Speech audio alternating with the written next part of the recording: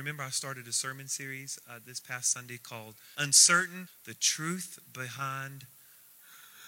Yes, thank you. You guys are such great scholars. You listen, all right? Uncertain, the truth behind difficult times. And so we're going to do part 2 this week. And so really excited. We had lots of guests this past Sunday. And so we're excited about what God is doing. And they just complimented you on your hospitality. So thank you for being so friendly, even though there is no physical contact. Thank you for being so hospitable to our guests.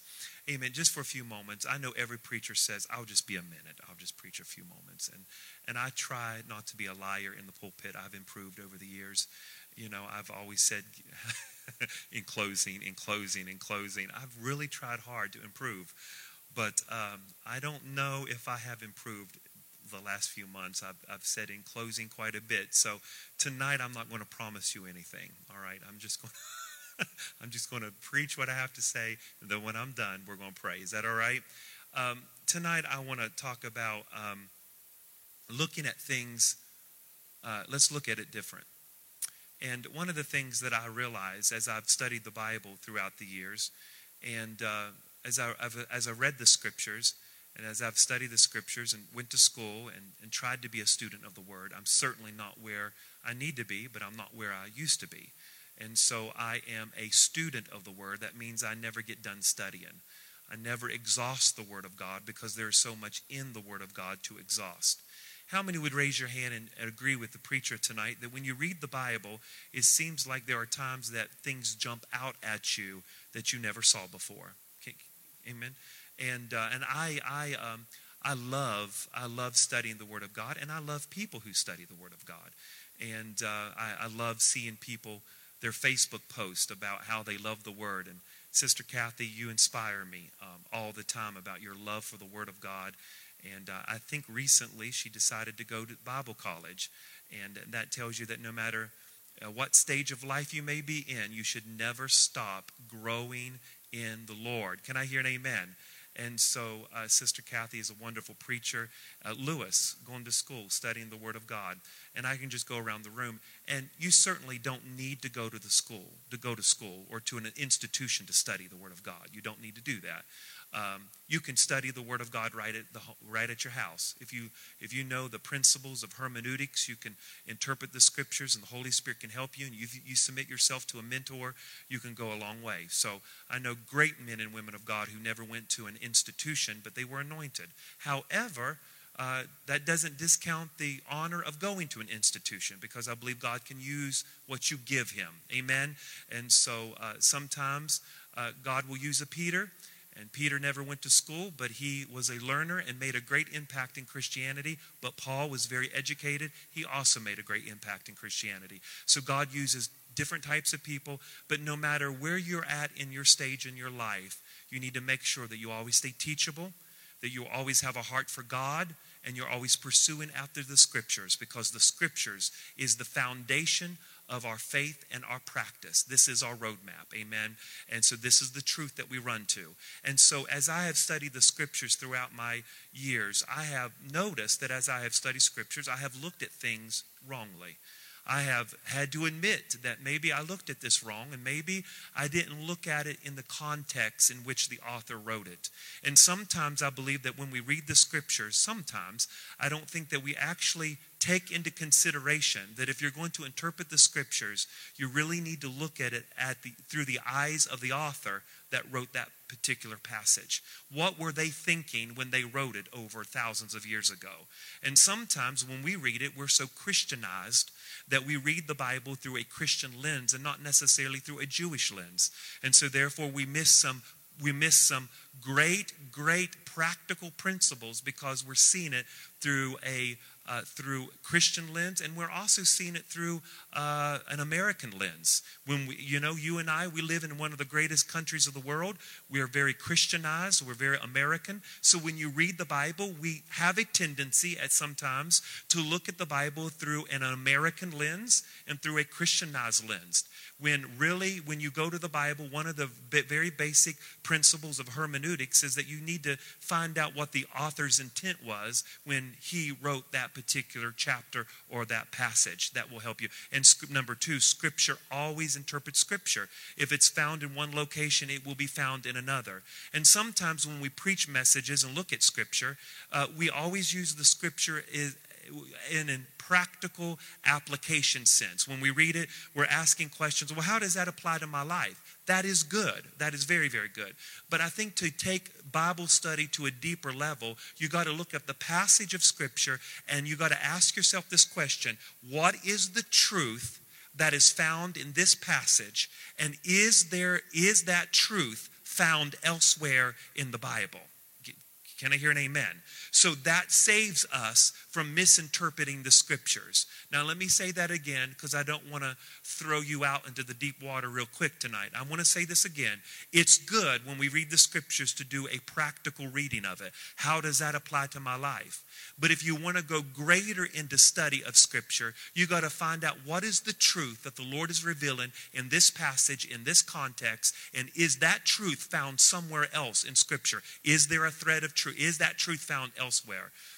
And so that will help. And there's other keys to hermeneutics tonight that I won't discuss. But one of the things that I found that as I read Scripture, I've had to admit that I've been wrong about some things because I didn't use the correct interpretation lens. I didn't use the incorrect interpretation keys to interpret Scripture. And so I want tonight to look at just one story, maybe two, but I don't want to exhaust you tonight, but I just want to cause you to think tonight. And my goal tonight is not to preach like a Pentecostal. My goal tonight is just to teach. And there's a difference between that. The Bible says in the book of Matthew that Jesus went throughout Galilee preaching and teaching the gospel. And that's very essential to our growth and development, that we have both. Preaching is to move us to change, while teaching is to change the way that we think. Both of them go hand in hand. How many's ever heard of a good Pentecostal sermon?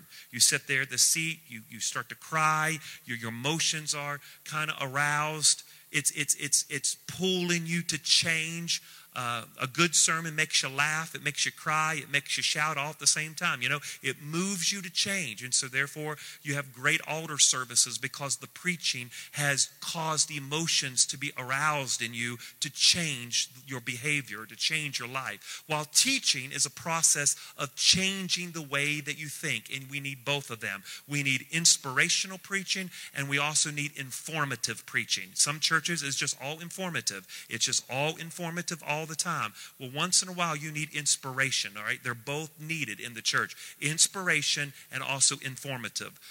Preaching is almost a lost art nowadays. Public speaking is in. Lots of people know how to public speak and give a lecture, but preaching under the power of the Holy Spirit has almost become a lost art today because we don't understand the essential of the element and the art of Pentecostal preaching. That is what draws people to this movement. The music, the preaching, the enthusiasm, the unction, the conviction, the urgency. It moves people. It's not a dead religion. John Wesley said that Methodism was the religion of the heart. It was more than the dead letter of the law. It was something that moved them. And that is why in the old Methodist church they had what we called camp meetings, because they would come to camp meetings and pray to be sanctified. They would cry. It was moving. George Whitefield was a great Methodist circuit rider preacher. He would preach under the power of God. And so John Wesley said this movement is the movement of the heart.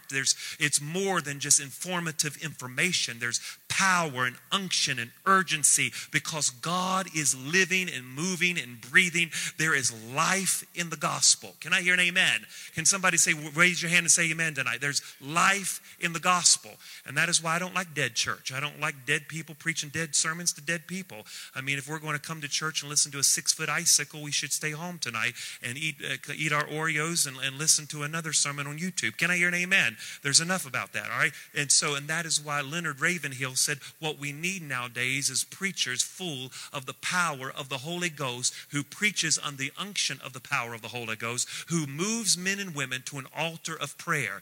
We used to have altars in our churches where we had seasons of prayer. Now we have moved from seasons of prayer to a moment of prayer, and now we go from a moment of prayer to a minute of prayer. Now we go to let's just bow our heads. You see, we have created a culture where we don't don't pray anymore because we don't feel like praying. We don't feel like going to church.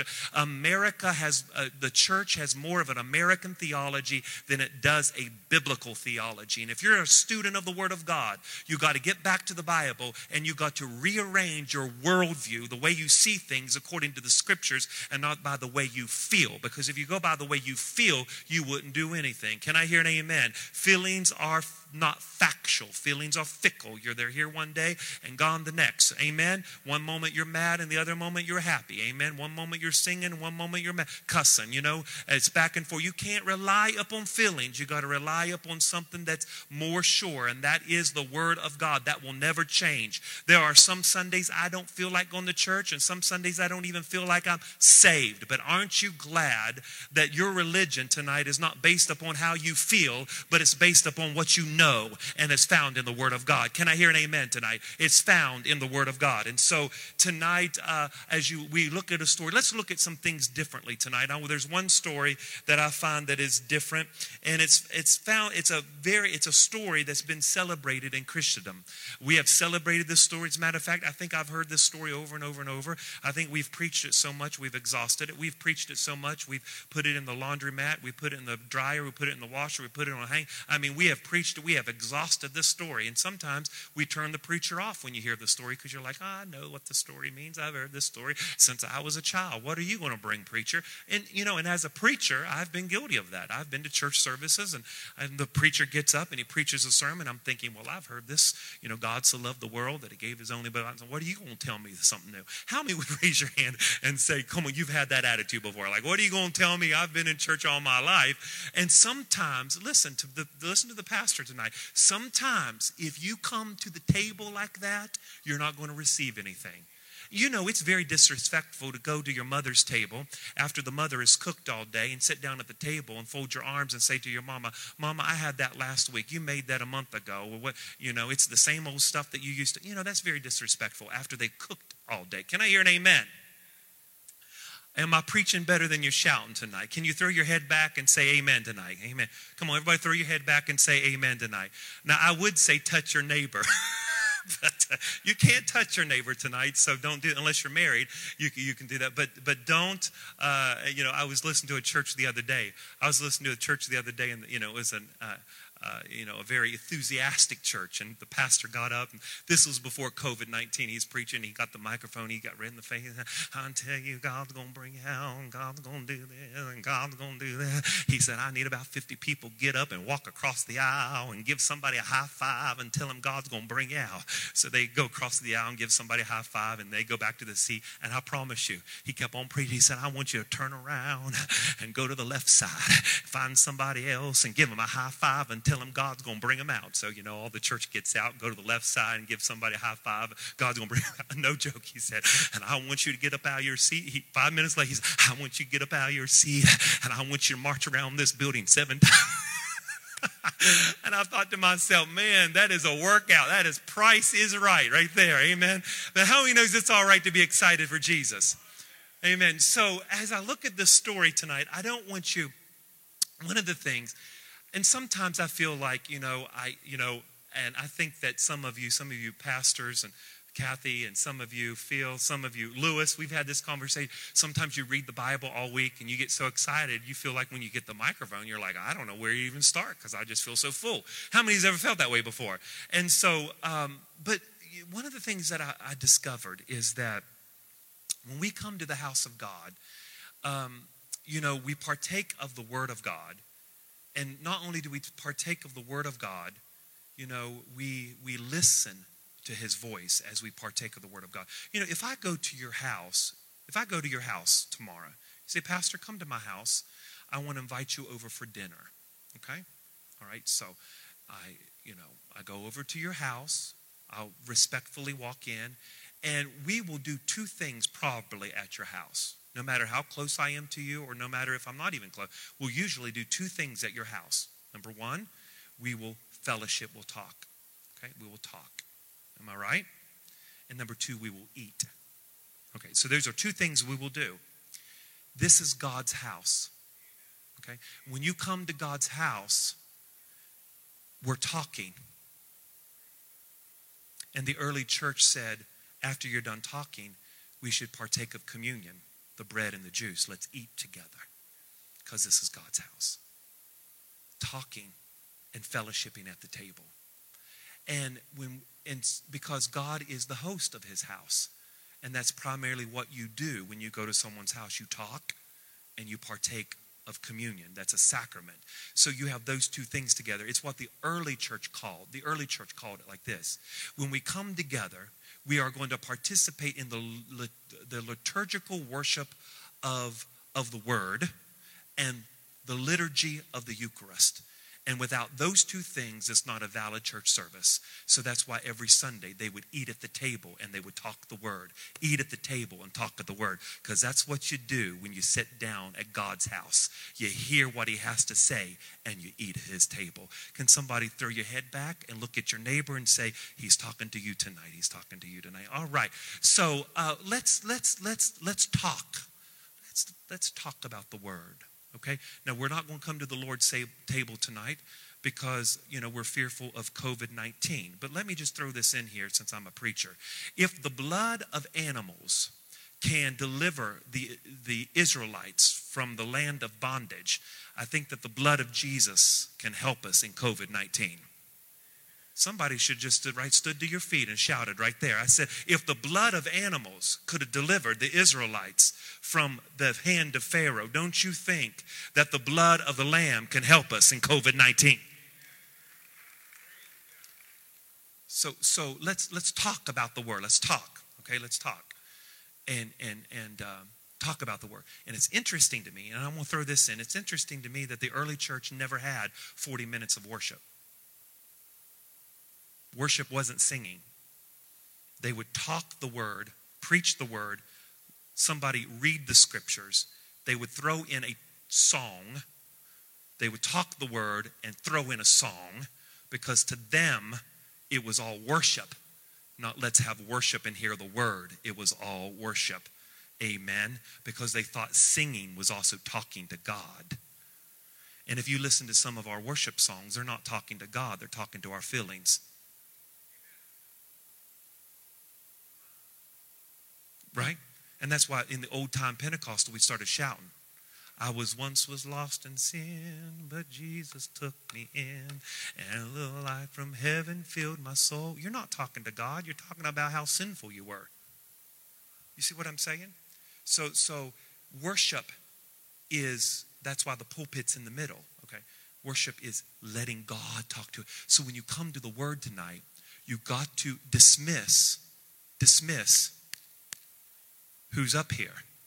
Turn your ears on and listen as the vessel is speaking the words of God.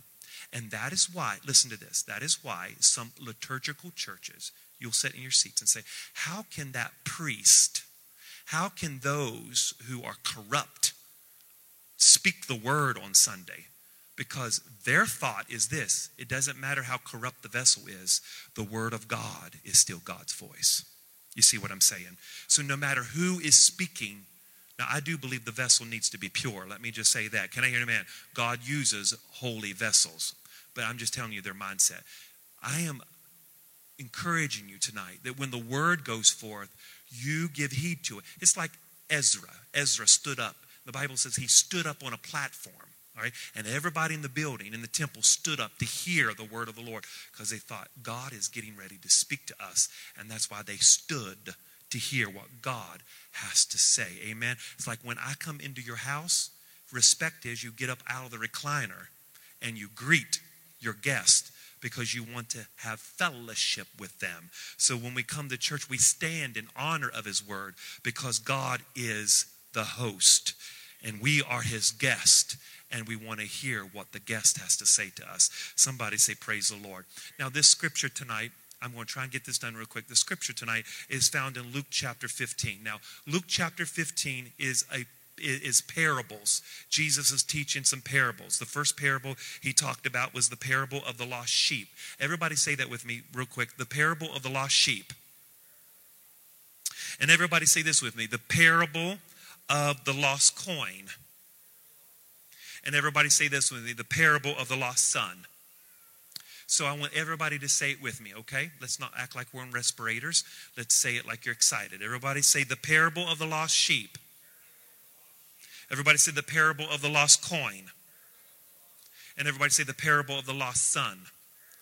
Now, when you look at this scripture, now for the sake of time, I'm not going to actually read the whole passage to you because I trust that you are a student of the word and you know what the passage says. So let's just take a little bit of census tonight. If you have read Luke chapter 15 and you have a general understanding of the parable of the sheep, the coin, and this lost son, would you raise your hand right now? Amen. Raise your hand. So most of you have read that. And so for the sake of time, I'm not going to do that. I'm going to highlight some things in the story to prove to you, I think that we can look at the story differently. Let's look at it differently. And as we look at it differently, let's see how God can speak to us as we look at the story differently. Now, the traditional view, and I'm going to pinpoint, what I'm going to pinpoint is the parable of the lost son. And you know, the scripture says a certain man had two sons, right? And the Bible says, verse 12, Luke 15:12, the younger of them said to his father, give me the portion of goods that fall to me. So he divided his livelihood. And not too many days after that, the younger gathered all together, journeyed to a far country, and there he wasted all of his possessions with prodigal living. Now, you know the story. He goes and spends all that he has. He comes to his senses. He goes back to his father. And what does his father do? His father welcomes him home. And the father welcomes him home. And the Bible says, verse 18, the younger son said, I'm going to arise and go back to my father and say, Father, I've sinned against you, sinned against heaven and earth. And the Bible says, verse 19, he says, I'm no longer worthy to be called your son. Make me a hired servant. You see, when there's true conversion, your language would change. You see, he went from give me, give me, give me, and his heart changed, said, Lord, just make me, make me, make me. When there is a true conversion, when there's a true change, the attitude of give, give, give changes to make, make, make. Can I hear an amen? And so his attitude changed. So now, and that's a whole different story for sermon for someone else to preach. Verse number 20, and he arose and came to his father. He was a great deal off. You see the story. The father ran, kissed him. Verse 21, the son said, Father, I've sinned against you, heaven and earth. I'm no longer be called worthy to be your son. Verse 22, the father said, bring the servants. Bring out the best robe. Put a ring on him. Put sandals on his feet. Verse 23, they started to have a party. Now, everybody say a party. They brought the fatted calf. They killed it. They ate it. They were being merry. The son that was dead is alive. They're all being merry. Verse 24 and verse number 25. Now the older son, as he drew near, heard music and dancing. Stop there.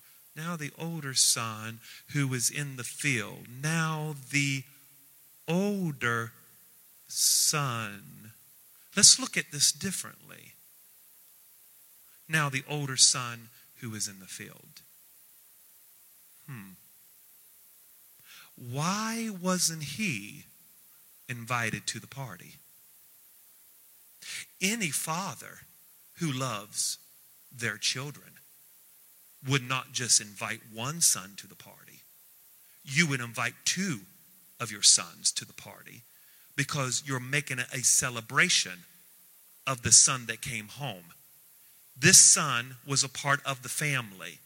This son was a part of the descendant of his father. This son also deserved to have half of what his father had.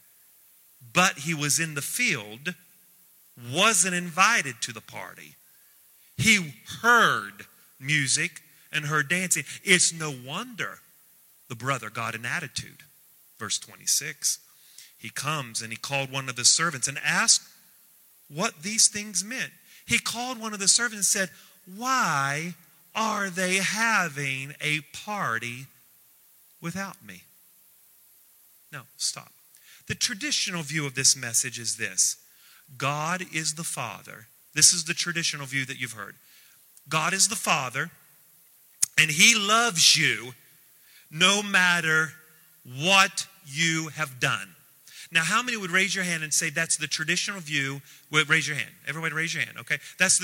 God is the Father. He's full of love, mercy, and compassion, with arms stretched out wide. And no matter how long you've been away from God, no matter what you've done, no matter where you've went, he loves you so much that he will always accept you back. That's the traditional view. And let me say this about the traditional view. That's a wonderful view to have. I'm not even against that view. I think there are some stories that could have a dual meaning. I think that's a wonderful meaning. I believe that God is compassionate, God is loving, and that no matter how far you have went, God will always accept you back. I think that's a wonderful traditional view to have. But I also know that, remember what I said a few moments ago? When you read the scriptures, you really need to look at it through the lens of who wrote it and the audience. Well, first century Jewish people are reading this, and they already knew that God is loving and compassionate and merciful. So why is Jesus telling a story of something they already knew? They knew that God was loving. They knew that God was compassionate. They knew that God would accept them back. They understood the promise that God gave to Abraham. They understood that after everything Israel's done, God was still compassionate. They understood that. But I want you to see that this parable comes at the end of the other two parables. So I believe that in the context, Jesus is really trying to tell us a truth. What is the truth in this passage of Scripture? And I believe that we can look at it differently and come with a truth that maybe you haven't seen before. Now, I want you to look at the first one, the first parable, because look at the two parables before it. The first parable is the parable of the lost sheep. The parable of the lost sheep. Everybody say that with me. The parable of the lost sheep. And look at the parable of the lost coin. Now, in both of those parables, right? Both of those parables, something was lost. And when it was found, the person rejoiced. And obviously, we think that's the traditional view here. Well, the son is lost. He's found. They have a party. So in all three stories, it looks like maybe that is the traditional view. That one sheep leaves the 99, he's found, and there's great rejoicing. The woman loses the coin, and she finds the lost coin out of the 10 coins, and there's great rejoicing. The son, there's two sons, one leaves home, comes back, and then there's great rejoicing. Now, that is a good view to have. That's a great view. I'm not against that view. That's a good traditional view. I think that's great. But tonight, I'm just asking you, let's see it differently. And the way I want you to see it differently is this. I want you to look at this. Sheep don't feel guilty about anything, okay? So in the first story, sheep don't feel guilty about anything, all right? They leave the 99. They don't feel guilty about it. They don't feel remorseful about it. They don't repent. They don't feel guilty about anything. Sheep are dumb. So, they don't really care about leaving the flock, all right? And number two, the coin. Think about the coin. Well, coins don't need to repent. Where in the story do you find coins repenting? So coins don't need to repent. Sheep are not necessarily repenting because they don't really feel guilty about anything. But yet the scripture says, likewise, verse 10, I say to you that there's joy in the presence of the angels of God over one sinner that repents. Okay, so that's a good traditional view, all right? So I'm not against that view. I'm just asking you to think of it differently, okay? Now, could it be, because when you go to the last verse here, the last parable, he says, a certain man had two sons. Now, the first century Jewish people wouldn't be surprised by that because they understand throughout the Old Testament, two sons were mentioned a lot. You know, God always paired people together. For instance, Cain and Abel and Isaac and Ishmael, Jacob, Esau, Ephraim, Manasseh. Go on and go on, So that's not surprising to them that Jesus is telling a story with two sons in it, all right? It's not surprising to the first century Jews that God is compassionate and loving. That's a good view to have. I'm not against that. But I think that this point, verse 25, now the other son who was in the field, as he came near the house, he heard music and dancing. I want to propose this question. Again, I want to reiterate this. The traditional view is not bad. It's a great view to hold. I want you to think about this differently. I want to spin it. Why wasn't this son invited to the party? And why was he in the field. And could it be that there is a truth in this story that maybe we need to pay attention to? And maybe the truth is this, is that maybe the context of this whole thing in the parable of the lost sheep, the lost coin, and the lost son, maybe it's the art of counting. Maybe it's the art of counting. There's 100 sheep, one leaves. There's 10 coins, one's lost. There's 2 sons, one leaves. Maybe, just maybe, it's just not about forgiveness of your sins and rejoicing in heaven. Maybe God, Jesus in the flesh, is trying to tell them, because verse number 1, 15 verse number 1, Jesus, then all the tax collectors and the sinners drew near to him, and the Pharisees and the scribes complained, saying, this man receives sinners and eats with them. Maybe the context, maybe Jesus is trying to tell these Pharisees, you all are in a clique, and you don't count everyone. The only people you count is people of like-mindedness. And you're accusing me of eating with sinners because I count the sinner.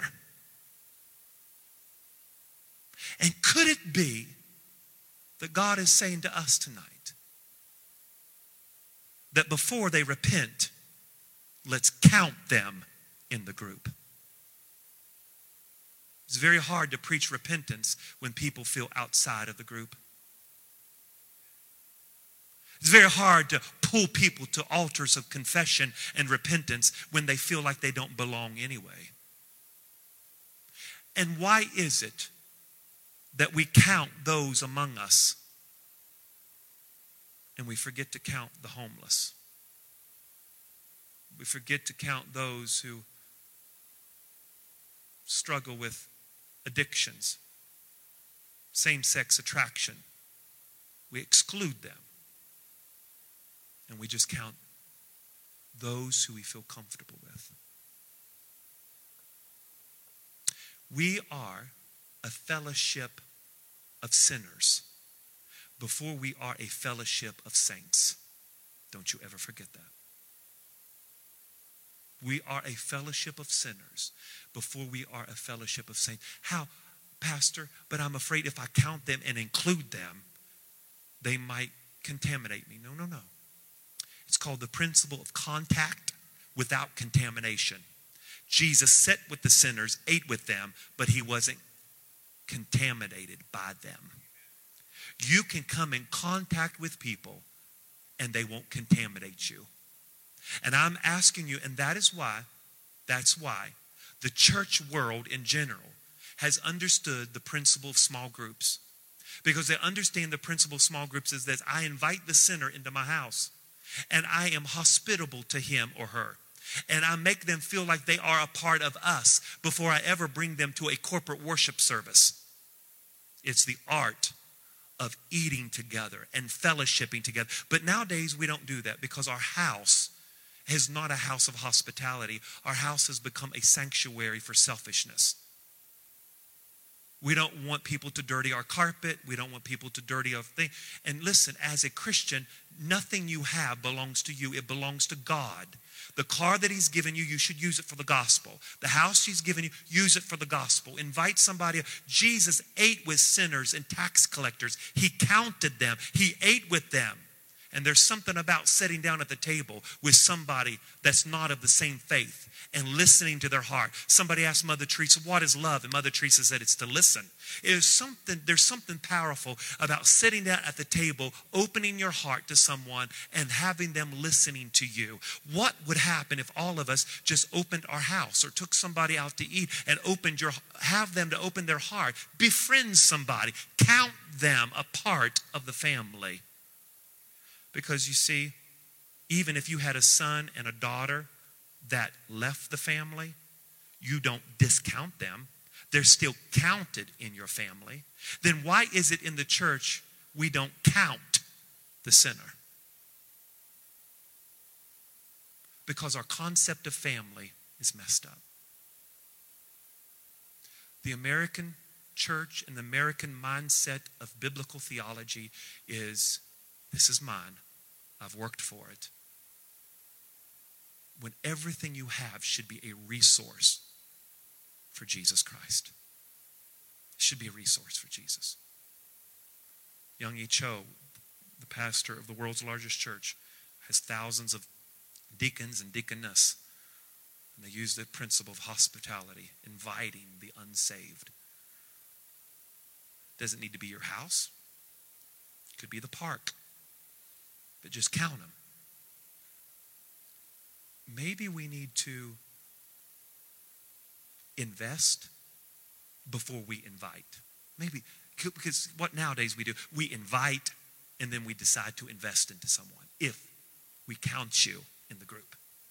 But maybe we need to change the theology, and maybe we need to start investing before we invite them to the church. You see, what kind of revival would break out in the American church if we just started thinking differently? Thinking different. You have the power. Listen to me. You have the power to be a world changer. You don't need this mic. You don't need this pulpit. You can create your own microphone and your own pulpit, and the world is changed by people who believe they can change it. And I'm asking you that maybe we need to start investing before we invite. Maybe we need to start counting people that's not in our clique and group.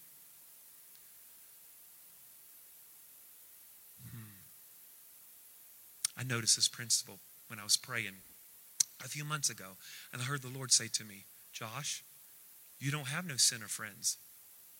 Everybody you have is Christians and pastors and mentors and those who can speak into your life to make you better. Oh, I go out to eat, tip them well, and, try to share the gospel. Don't I, Tiffany? I try hard. But I haven't really befriended somebody like, I want you to be my friend. I haven't went out of the way to try to invest my life into somebody that don't know Jesus.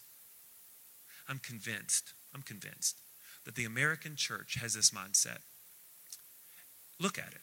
I dare you, go home tonight, go on live stream and look at all the services. That's what Tom Rainer in his growth book says, his church growth book. He says, we have developed an attractional church service. Screens, lights, attractional. So we've taught our people this. The pastor says, go and invite somebody to church. So we invite them to church, and we give them an attractional service to attract them. Then the pastor preaches the gospel, and we hope and pray that they come to the front and repent and become a Christian. And we lead them in a prayer, and we invite them to a small group. I'm not saying that's wrong. I just don't think it's biblical. I don't think it's wrong. Because you know why I don't think that's biblical?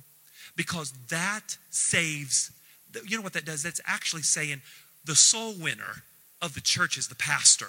And all you got to do is just make sure they get to the church. And we're not training our people how to lead somebody to Jesus because we're asking the pastor to do it and relying upon attractional service to do it. And so therefore we've developed a church and a culture of people that don't even know how to bring anybody to Jesus or to lead anybody to Jesus or even know how to pray a sinner's prayer over anybody because we're always bringing somebody to an attractional service hoping that the pastor preaches a good message and hoping that they repent. But I've come to tell you that you have the power. You are anointed. Not just me. You are anointed to preach the gospel. You are anointed to lay hands on the sick and they shall recover. He has given you the power to do it. Let's change our theology from an American mindset to a biblical mindset. And that is why in the Bible that the early Christians went on the streets and got them saved. They brought him to church. You know what they did, Sister Raylene? They baptized him in front of everybody. Because it showed the community. Now we bring him to church and get him saved. And then maybe we baptize him after we've convinced him that they need to be baptized. I don't know. Could we look at things different? I think that maybe we should. I think we should. Amen. Lift up your right hand and say, Lord, let me look at things differently. Hallelujah. Let me look at things differently. If you've joined us on live stream, thank you for joining us tonight. We appreciate you so very much. At this time, we're going to go to prayer, and we encourage you to pray with us. We're going to shut down the live stream, but we encourage you to pray together as your family. And as a corporate body, we're going to come up around the front, and we're going to pray together. So, church, would you give a great big hand clap to our live stream service or our people that's joined us tonight by live stream? Amen. Would you tonight, there's plenty of room, no pressure, plenty of room for you to